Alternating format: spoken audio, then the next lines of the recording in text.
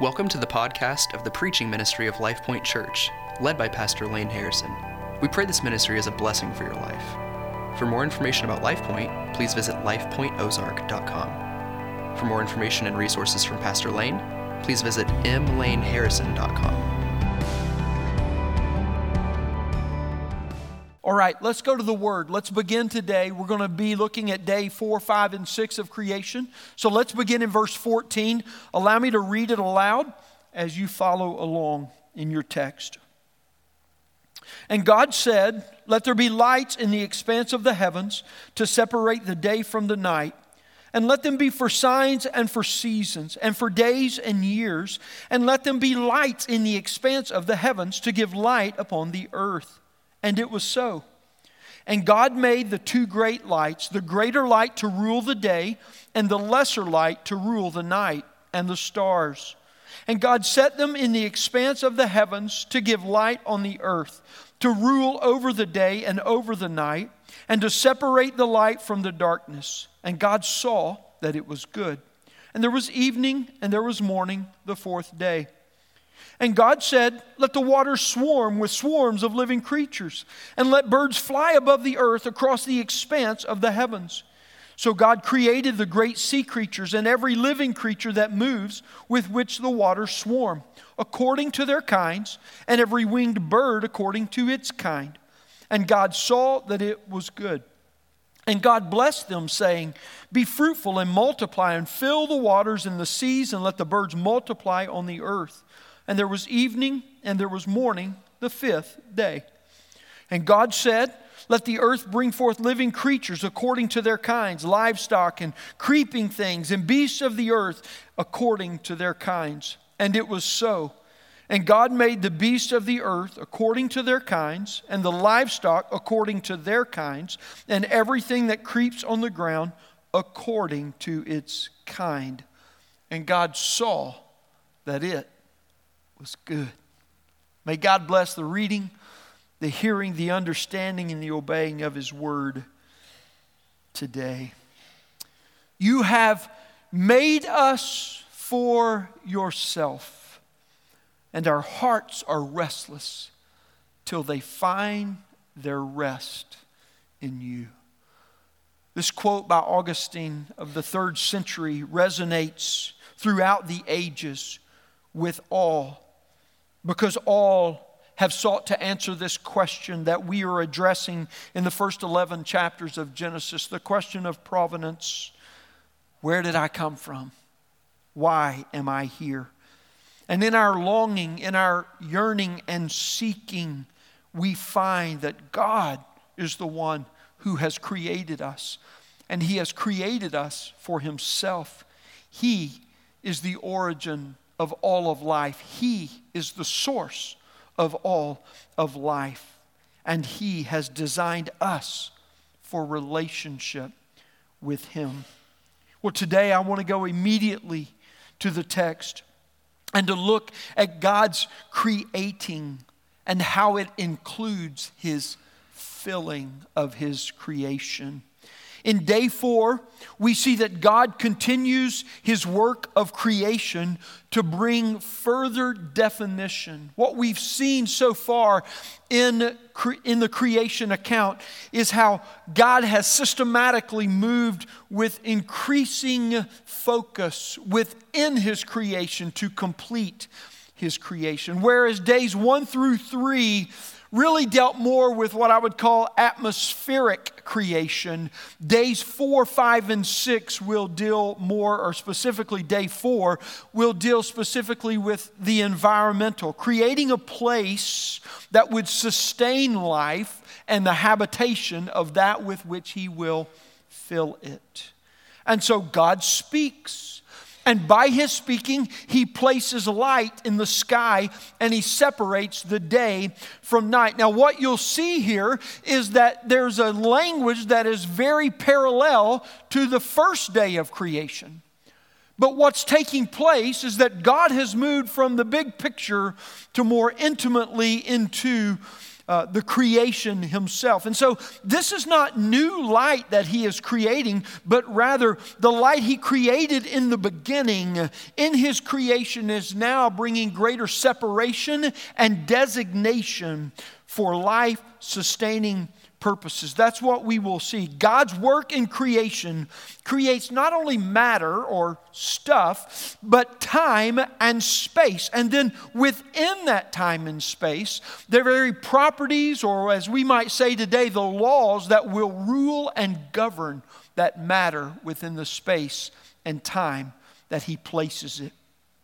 God creates to govern by his purpose for which he designates the light.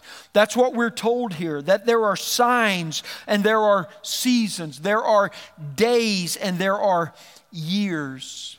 That word signs tells us that God, there is a way he uses the heavenly bodies to reveal a knowledge about himself, a revelation of who he is. For the luminaries have always been a source of fascination for people. And the more ancient, the more they use them for more important needs of their life. The things that we pull our phone out of our pocket today to figure out if we can know precisely and perfectly, which we know good and well before we ever look at it. We're not going to even know precisely and perfectly, but maybe we'll get close, right, to what the temperature is going to be, whether we're going to get wet. Imagine those people long ago who had to walk outside to figure out if they needed an umbrella or a jacket.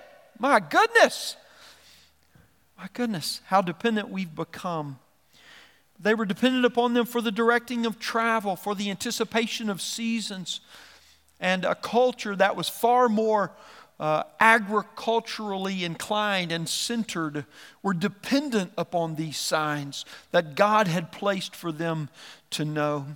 People have used the luminaries for good, godly purposes throughout the ages, but people have also used the good blessing of God as they use them today to try and make them as God and form idolatry out of them. Things like the horoscopes and astrology, where we try to play God by the reading of things. Throughout history, it is recorded the ways that people have tried to manipulate and interpret these meanings. These are the signs, though, that God is speaking of. Not some kind of hokey-pokey, kind of sign, but rather the natural means by which God has ordered the world and how he speaks through that.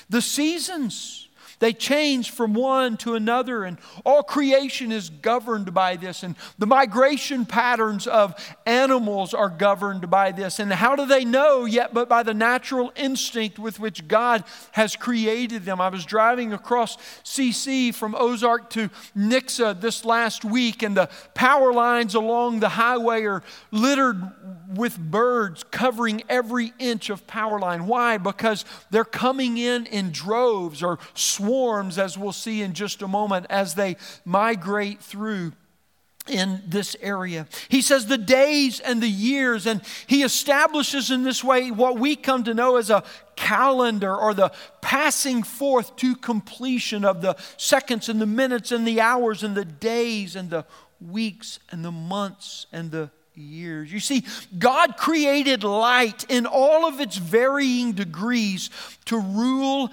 and to govern on the earth by its variance.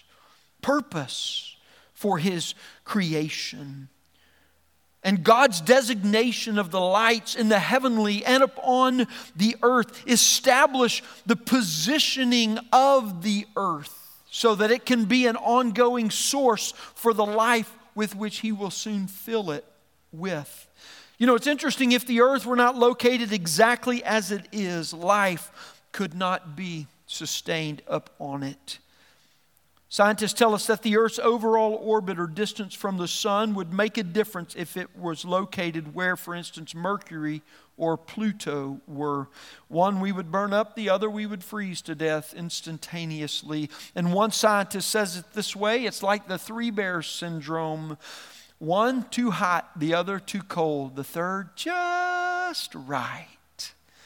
That's the kind of science I understand when you deal it down to a fairy tale and you can explain it. Lane gets it. But all this does not explain why it is that our planet maintains its relatively warm, life-sustaining temperatures and climates that can, for the most part, sustain life. It also does not explain why life on earth doesn't just burn up, they say. For Earth to maintain its average temperature of 61 degrees Fahrenheit, which at this time of year is a little hard for me to imagine that average, they say it requires a very delicate balance within the atmosphere, the oceans, and the solids of the earth. They go on to say that Earth has a built-in, naturally occurring force field around it that creates and helps to maintain a viable living condition for its plants and its animal inhabitants. The atmosphere contains greenhouse gases like carbon dioxide to keep the Earth warm and an ozone layer to protect the Earth from harmful and incinerating radiation. And praise be to God, we're out of the 80s now, so big hair and hairspray are gone. The ozone layer is a little more out of danger for that. I think what I've heard is we're all thankful for that, ladies included. Maybe not. Okay, I thought that would come over better. The earth also has other checks and balances that help it absorb and retain the sun's heat and the sun's energy, such as the oceans, which absorb it and distribute it across the planet.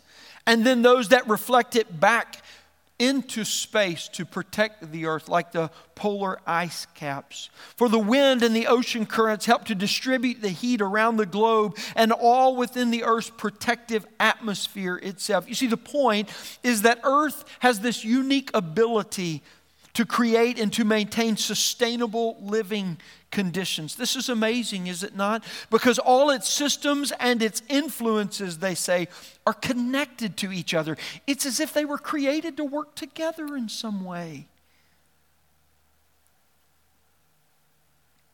From its atmosphere to the oceans to the land, it works in such a way to maintain a habitable space. You know what Christians call this? Day 4. It's funny, this time of year, people at football games, they're always talking about day 4. Okay. If y'all aren't going to respond, I'm not going to tell funny jokes. That's what we call day 4, friends. And all of this scientific discovery, I can tell you, day 4. That's when it happened. That's what God is doing here, friends. He's bringing intricate, detailed design to the space that we wake up and we don't ask where it came from. We just breathe it in every day. God designed it in such a way that we could do that and it would sustain life. Day 4 is describing the macro governing and the micro intricacies of time and all that occurs in its passing in the space in which is inhabited. God's designation in creation is the revelation of His good gifts to us. Let me apply it this way. Who's ready for fall? Right? I mean, this is the demonstration, according to day 4 of creation, of God's good gift to us. The author of Genesis is emphasizing the seasons that God in His vast creativity has given to us. He created the changing seasons as good and good for us. I spoke to a friend who lives in South Florida yesterday, and he's just saying, I got to get out of here. It's the same every day. Sometimes a little more intense and sometimes a little less intense, but it's the same every day. Not in the Ozarks, it's not. It's not the same every minute, but let alone we do have seasons for the most part. It's God who loves the bonfires amidst the changing colors of fall. It is God who created and loves the snowy whiteouts and the brilliant white winter nights of snow-blanketed landscapes. It is God who loves the explosion of spring's color as life comes out of the death of winter. And it is God who loves the glistening of the sun and its glory off the lakes of the winter time or the summertime all together. Life, friends, is governed by the seasons that come and go and come around yet again. They are the same, yet altogether new. And with each passing and coming of the season, God is present. He is speaking. He is governing the change. He is sovereign. He is ruling within as He rules over. God created the seasons by which the world and all that is in it would be governed for His glory. You see, the light He created, He's now come back to this purpose, or this pattern, that we saw initially, and He's purposing it. For verse 16 begins to tell us the deeper, the more insightful purpose of verses 14 and 15. And He says that God made varying degrees of light to rule the day and to rule the night, and He established their purpose within. We see this threefold function: to rule, to divide, and to give light, to the differing assignments of light that God has given and the purpose for which He has given them. And it's mentioned twice so as to underline their real function, not to just say, well, by happenstance or chance, they just happen to be this way. No, rather that God gives them to rule, to divide them, and to give light for them. He establishes their purpose. God looked on day 4 and pronounced that it was good. And it reminds us to ask, who's ready for fall? You know what season I enjoy the most? The one right in front of me. I don't know why. Maybe it's because I've lived in an area that has 4 seasons. And sometimes this area doesn't know exactly when one's supposed to, because we had fall back in August, and then we went back into summer. I get that. But bigger picture, let's not get torn down by the details here, okay? Stay with me. I love it because there is within me this need for change, this excitement about what is coming and what that season pronounces. And quite frankly, there's also within me a little bit of weariness from the season that feels like you've been trapped in forever. And there's an anticipation with that next season of what it brings. Day 4 of creation is unique in many ways. And the intent of the writer is to show that the whole world depends on the Word of God, friends. Don't miss this today, please.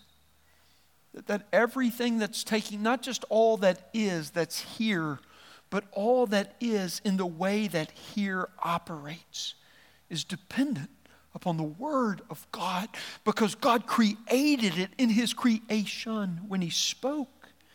The world owes not merely its existence to the Word of God, but also its order and its purpose. For all God has accomplished, He has done by speaking. He originated, He ordered and patterned and brought through separation and definition. We've seen through assignment and boundary and the limitations that He has placed upon things. He gives value. He gives designation. He gives meaning. And today we're seeing with greater insight divine purpose that He has given for all. He's creating what He will fill in the next days. What God did in creation was not simply a matter of stuff or a matter of matter, but it was the creation of all things, space and time, the establishment of system and structure for that matter, the establishment of function and of operation for all of creation. This day takes us back to an elementary song that reminds us He's got the whole world in His hands. He's got the whole world in His hands. He's got the whole world in His hands. The whole wide world are in God's hands. God as the Creator declares that He is the origin, the source, and the sustainer, who, as Hebrews tells us, upholds the universe by the word of His power. Friends, there's not a beat of your heart, there's not a breath that you will draw that fills your lungs that is not sustained by the word of our God. You may not think of Him with every breath or every beat of your heart, but know this, your heart and your lungs do, because of what He has said and how He has created us to know Him. And now that God has created a world inhabitable, He fills it by His creation. Day 5, verse 20 through 23, God fills His creation with the glory of its inhabitants. The firmaments that are now stretched out, that have created the skies and the seas, and from the seas land has emerged for dry ground. God says this, let the waters swarm with swarms. Okay. Yes, that is intentionally duplicated because the writer is telling us it will not just be a swarm, it'll be a swarm of swarms, that the numbers will be too numerous to count in so many ways. And that's what He's doing. He's propagating, He's filling the earth. And honestly, these may be some of the easiest verses for us to see and to understand about creation because we can experience them on a daily basis, on a regular basis. We see them or can study them.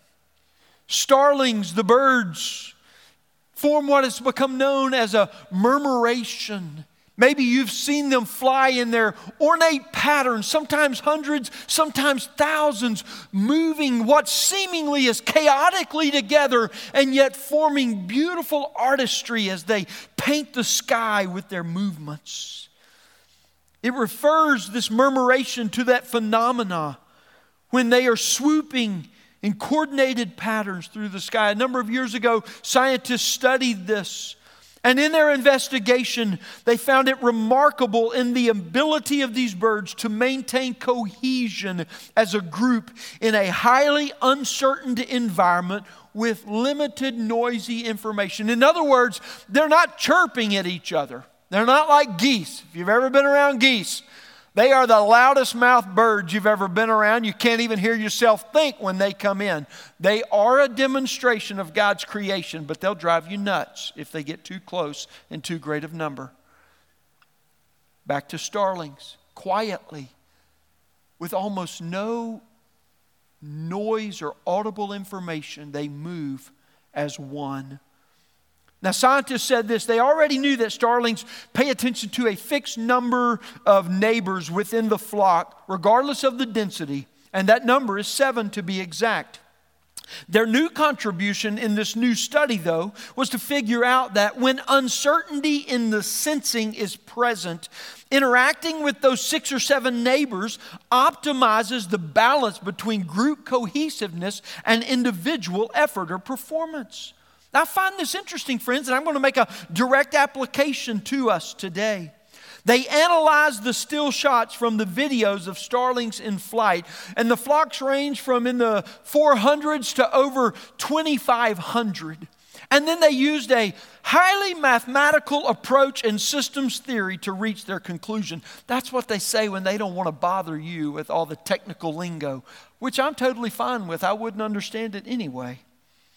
Focusing on the bird's ability, they say, to manage uncertainty while also maintaining consensus. Ever been at a point in your life when you would like to maintain consensus in the midst of uncertainty?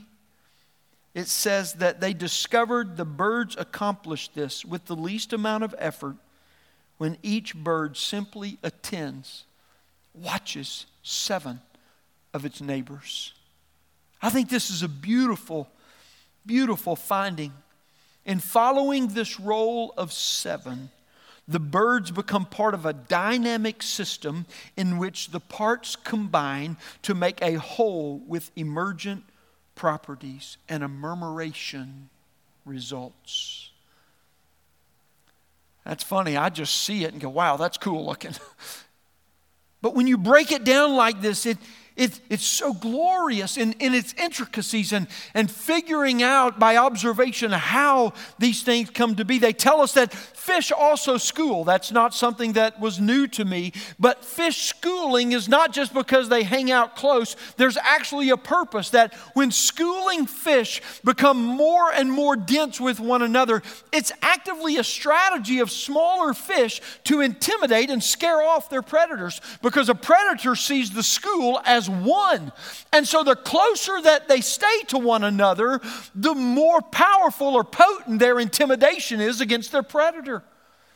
The swarms of swarms, friends, tell us something about God.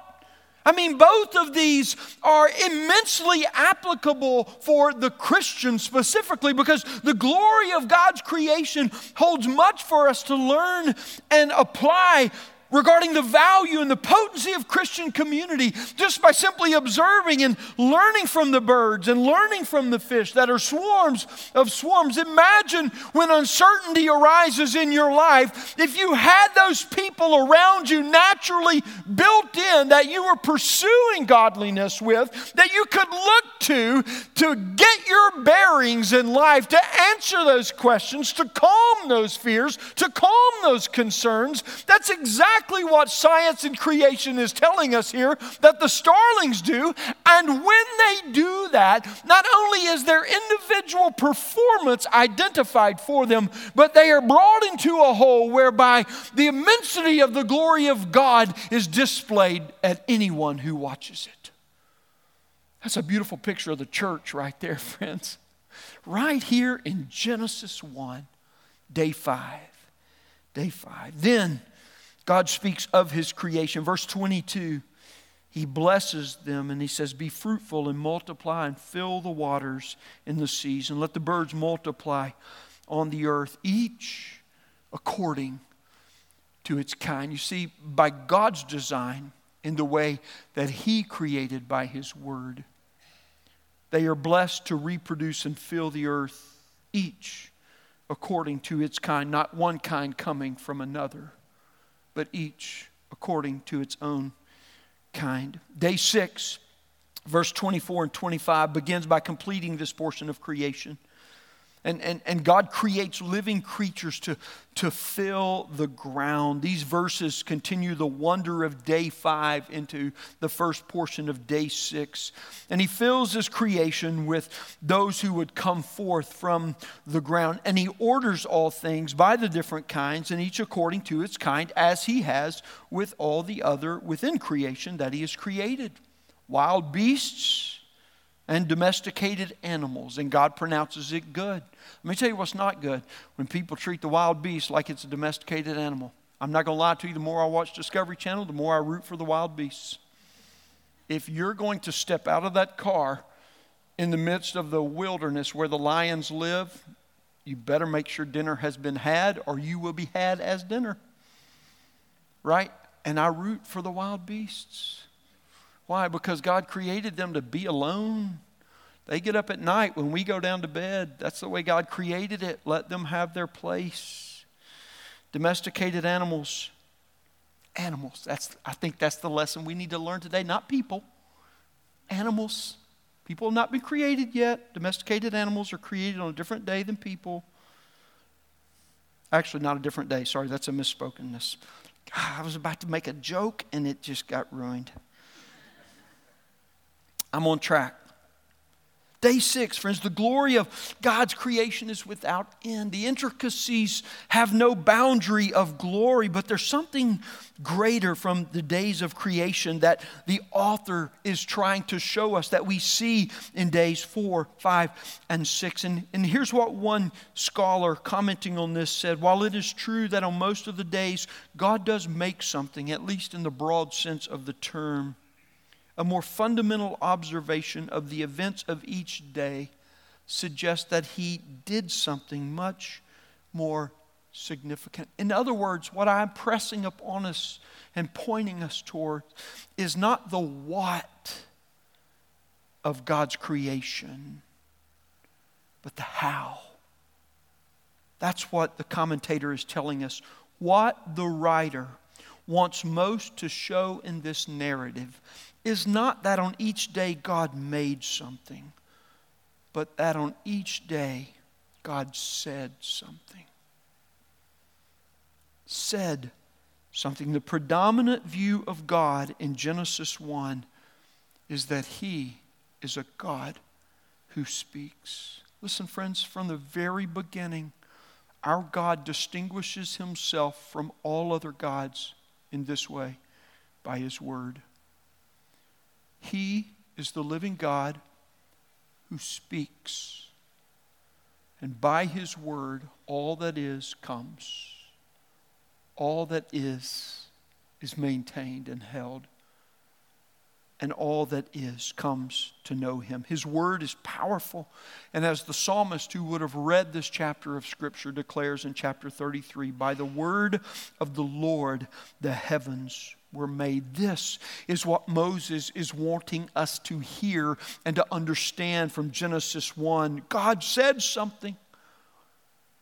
And so often we can become presumptuous about the Scriptures because it's normal for us to read the Bible and to think that God has said something. But friends, this is distinguishing God above and incomparable to any other.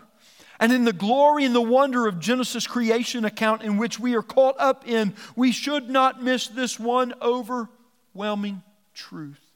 God speaks. In my pastoral ministry experience, this is probably the one answer, not probably, this is the one answer that addresses 80%, maybe more, of the fears that people have about God. Has He spoken? Would He speak? We don't say it that way. But the questions we ask underneath their surface wonder if God, in this love that we would dare to say He has, would He speak to me? Friends, you are here because He spoke. Every cell of your being, every inkling of your intellect, every wanting of your soul. He hasn't only spoken you into existence, He is speaking to you as His creation. Don't miss this. The other night I walked out of the building, it was dark. And if you've ever been to the west side of our facility at night, it's very dark. The stars were shining. And in an instant of the door shutting behind me and the darkness kind of enveloping me, I realized that is a magnificent sky, full of stars just kind of twinkling. Friends, whether it's a moonlit night, whether it's a gorgeous sunset or a beautiful sunrise, whether it's a cloud formation that is coming over, or whether the skies are covered because of the clouds, don't forget this. It's not just about what you see. It's about what can be heard. God speaks to us. And this is the very focus that I want to point our attention today. Listen, friends, God reveals Himself as the one who originates, who shapes, and sustains the life of all creation by His Word. God, He reveals Himself in creation, friends, as the one who originates, the one who shapes and sustains the life of all creation by His Word. I want to point out 4 works today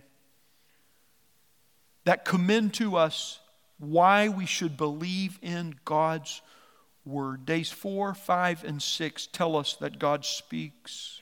As a matter of fact, theologians have shown how the very thing they tell us more than anything else is that God speaks by repetition, by number, and by weight of importance in the text. From beginning, God speaks, and all that is comes into being. He speaks about creation. He speaks in creation. He speaks to creation. And the first work that we have seen in these verses is that by His Word, God originates. We began this study by looking at the fact that God created, as the theologians have said, creatio ex nihilo, out of nothing. Now, we can entertain ourselves in nothingness. We do this quite often with that thing called the TV or the screens. But that's not the nothingness that Scripture speaks of. The nothingness that Scripture speaks of is incomprehensible to us. There was nothing, no space, no matter, no time. And yet out of that, God was. In the beginning, God created. God is the origin. He originates all that is space, matter, and time. And because of this, we begin to see a God who is unlike any other, and we can believe in Him. We should put our trust in Him because of this. The second work that we have seen is that by His Word, God shapes. And so out of nothing, He begins to create. And the Scriptures tell us in verse 2 that it was formless and void was the face of the earth. So He originates, and then we see in its presence, it was formless and void without any kind of organization. Chaos was present. There was no patterning or ordering, but that's exactly what God did when He spoke into it, and He began to order the light and the darkness, and He began to set it in its place and pattern it. And by doing, He is the one that assigned its value. He is the one that assigned its purpose and its meaning in this creation. God's work in creation is not merely to add form and substance, friends, but He establishes the boundaries and the limitations by which in all things that live do live. That's why a man can shake his arms and raise his voice at a bear, and the bear, who could easily have him for dinner, will run off. Because there's a natural boundary built in. Now, I wouldn't advise you go try that, because sometimes boundaries get overrun. But friends, this is what we are saying here. God has created these boundaries within which the world operates. The third work by which we see God perform, and it commends to us to place our faith in Him, is that God sustains, as we see today. The very way He created was that the creation would be dependent upon Him as the Creator. From beginning to end, God, who brought all of these things into being and set them into motion, holds it in His hands. And in His hands is its designed place for its designed purpose. This leads me yet to another song in which we are taught such deep theological truths about our God. This is my Father's world. And how does the song begin? But it says, and to my listening ears, all nature sings, and around me rings the music of the spheres. This is my Father's world. I rest me in the thought of rocks and of trees, of skies and seas. His hands these wonders have wrought. This is my Father's world. The birds their carols raise, the morning light, the lily white, declare their Maker's praise. He shines in all that's fair. In the rustling grass I hear Him pass. He speaks to me everywhere. This is my Father's world. Oh, let me ne'er forget that though the wrong seems oft so strong. Found yourself in a place like that recently? This just isn't right, but it seems overwhelming. The song reminds us He is the ruler yet. Why should my heart be sad? The Lord is King. Let the heavens ring. God reigns. Let the earth be glad. Friends, this is how creation should stop us in our tracks, confound us in our thinking, and stir our heart to unimaginable worship. Not of the creation, but of the one who has placed it here and placed us in it. Parents, this is free application for you. From the earliest of days, before you think they can hear you, know this. Use the words of God's creation to akin your child's ears to your voice, but to tune their heart to God in His creation. Teach them the wonder. And those young's formidable minds that are yet uninhabited by all the troubles of this world can from the earliest days be in sheer wonder of God's majesty in creation. Friends, I tell you, when we subjugate creation to be the object of our worship instead of the means of our worship, we fail to what Romans 1 tells us, to worship the creation rather than the Creator, who alone is forever to be praised. And the more we do that with increasing measure, depth, and intensity, the darker our minds become, leading us ever more into the wickedness of living in this world. Creation was not placed here to be worshiped, but to point us to the one who is worthy. And that leads to the fourth work. By His Word, God recreates. John picks up in the image of Genesis and he says, in the beginning was the Word, and the Word was with God, and the Word was God. He was in the beginning with God. All things were made through Him, and without Him was not anything made that was made. In Him was life, and that life was the light of men. Verse 12, but to all who receive Him, who believed in His name, He gave the right to become children of God, who were born not of blood, nor of the will of the flesh, nor of the will of man, but of God. The Word took on flesh and made its dwelling among us. His name is Jesus Christ. And by the work of God, creating the work or the Word of God, He recreates in us new life. The Word of God awakens in us where death ruled. He gives new life when we are born again by the power of Jesus Christ, the living Word in us. God worked by His Word in creation, friends. He is still working by His Word.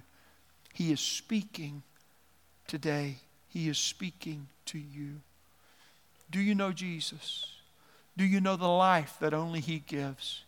He is crying out to us from the first chapter of Genesis, inviting us to come into a relationship with God, the one who created you for the very purpose for which He created you. God reveals Himself as the one who originates, shapes, and sustains the life of all creation by His Word. Have you put your faith in the living Word, Jesus Christ? Let's pray.